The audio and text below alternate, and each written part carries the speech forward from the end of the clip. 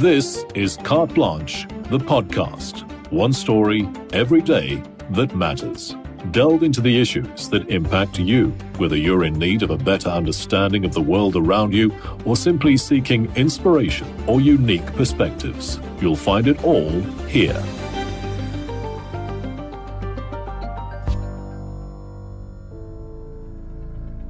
If you need medical attention and don't get it, the consequences could be life-changing or life-ending.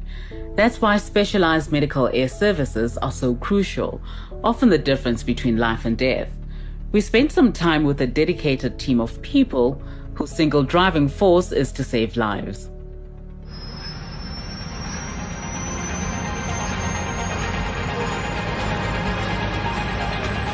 Can you hear me clear? I can. Right, when we're flying, that's the control cyclic connector on the other side there. Pedals. Do not touch, please. It's a hot summer's day in Johannesburg, and I'm about to take off from the airfield at Rand Airport. Medic 1 is in and secure, and passengers are secure. We are ready to lift. Strapped in. We're spending our day with Rocket Helicopter Emergency Medical Services. It's a quiet afternoon, so I've been invited up in the chopper for a bird's eye view. Right, there we go. Next to me is Craig Coleman. He's been an emergency response pilot for over a decade. Can't lie. The fact that you and your crew are in a position to help people in need is pretty special. So tell me, what are the unique differences between flying emergency services than normal helicopter flights? Emergency services is usually operated at a slightly faster pace. You need to be quite aware of the weather at all times, your fuel planning, to make sure that the crews are kept safe, and yourself and the aircraft. We don't particularly like going out and creating a second emergency from lack of planning. In the back seat is paramedic Dion de Klerk. It's tight quarters in there. Does that make the job a bit more difficult, Dion? It has its challenges, Claire.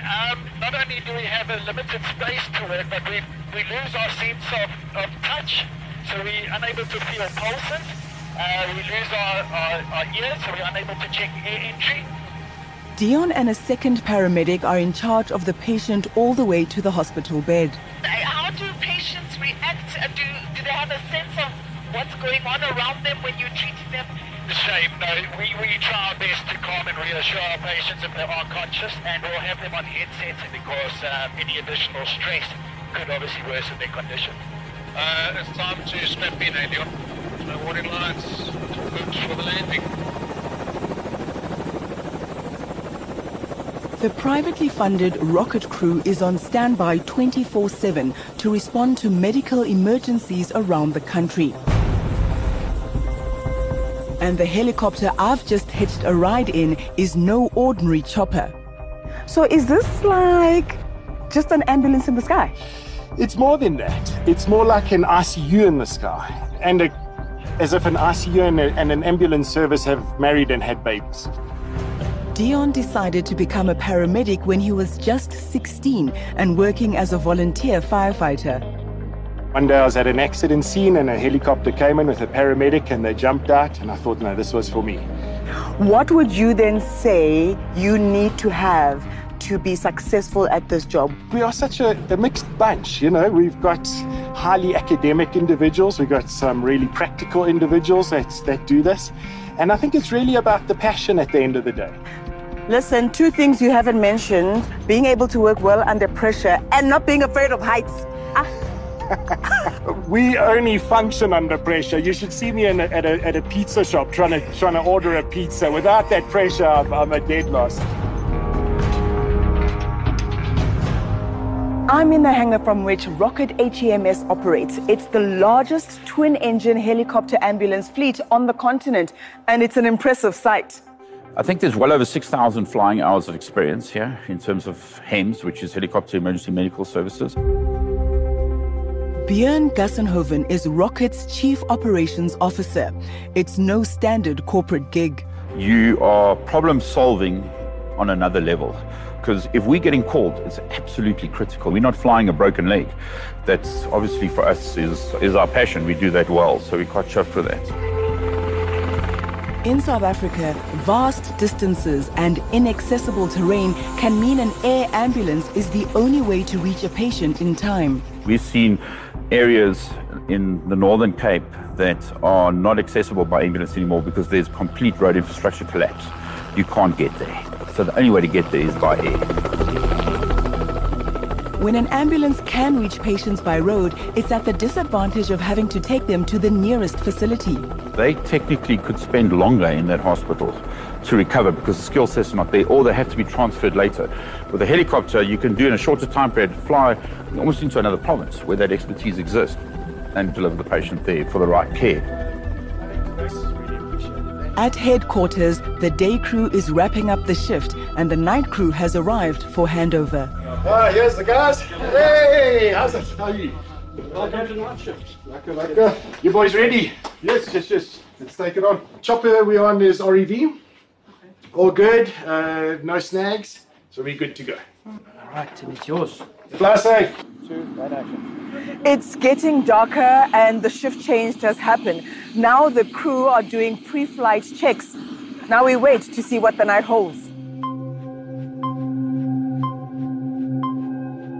And the wait continues. Yes, sometimes it gets busy. I've flown from 5 o'clock and I would get back when the sun rises. Wow. But mostly it is a sitting and a waiting game. Werner Venter is one of 2 pilots on night duty, double the daytime roster. Rocket's night duty pilots wear night vision goggles to look out for obstacles, so the more eyes peeled for danger, the better. My work as a pilot is to get my crew there safe and back, plus the patients, obviously. But my first concern is my crew and the helicopter. So we're now killing time together. What do you guys do while we're waiting for time? Are we supposed to take a nap or have a coffee? What's going on now? Yeah, we sit around, have coffee, enjoy our colleagues. It's up to a point where we really going to go to bed and just try to get some shut-eye. One person who isn't going to get any shut-eye tonight is flight dispatcher Daniel Capers. Just give them a few more minutes and then I'm going to give them a call back, see if we can get feedback.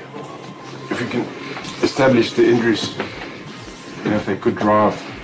They can't drive, so the cars are destroyed. 6 people have reportedly been injured in a car accident in Mozambique.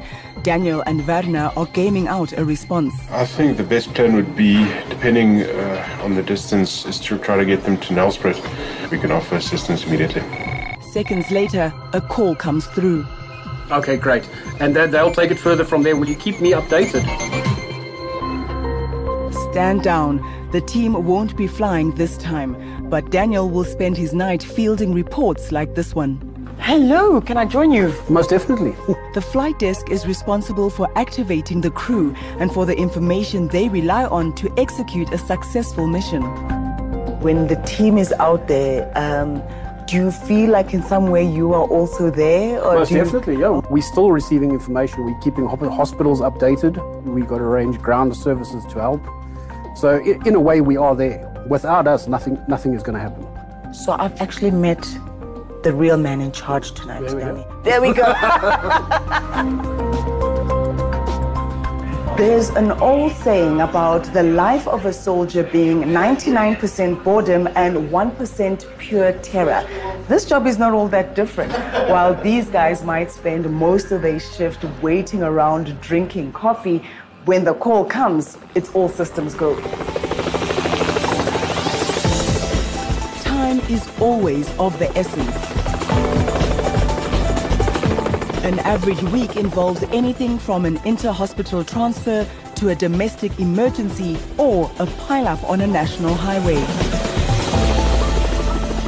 In the week we visited, paramedic Michael Dollenberg helped transfer a 2-month-old infant to a hospital where the baby would receive necessary care for a severe respiratory infection. There was great teamwork between the nursing staff, the doctors and ourselves. It was actually the most phenomenal cases. This baby was successfully transferred, but not every case ends happily. Managing the family's expectations is a big part of the job. Being able to bring them in before you sedate a patient to say, come and give Granddad a kiss, come and say goodbye. If possible, it's something you should be doing. That may be the last time that family member gets to see their loved one alive. Dealing with people at their most vulnerable can take a toll on the crew as well. Anybody who thinks that you can come out the other side, shrug it off and carry on for the day is sorely mistaken. It's a challenge everyone deals with differently. When you see some bad stuff, you work through it and you decide whether this is this really for you, it's not, and you carry on. It's late and we're alone in this big hangar. The crew have gone their separate ways and have settled in for the night. We've had no call-outs this evening, but there are a few long hours ahead. Whatever happens, they'll be ready and waiting.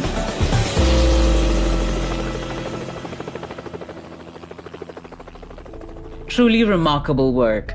We hope that should you see an emergency helicopter zipping through the air, you'll have renewed appreciation for what these medical heroes do to save a life. Remember, you can now access Carte Blanche stories anytime, anywhere, even offline. Carte Blanche, the podcast, is now available on all major podcast platforms. So be sure to hit that follow or subscribe button and be part of our growing online family.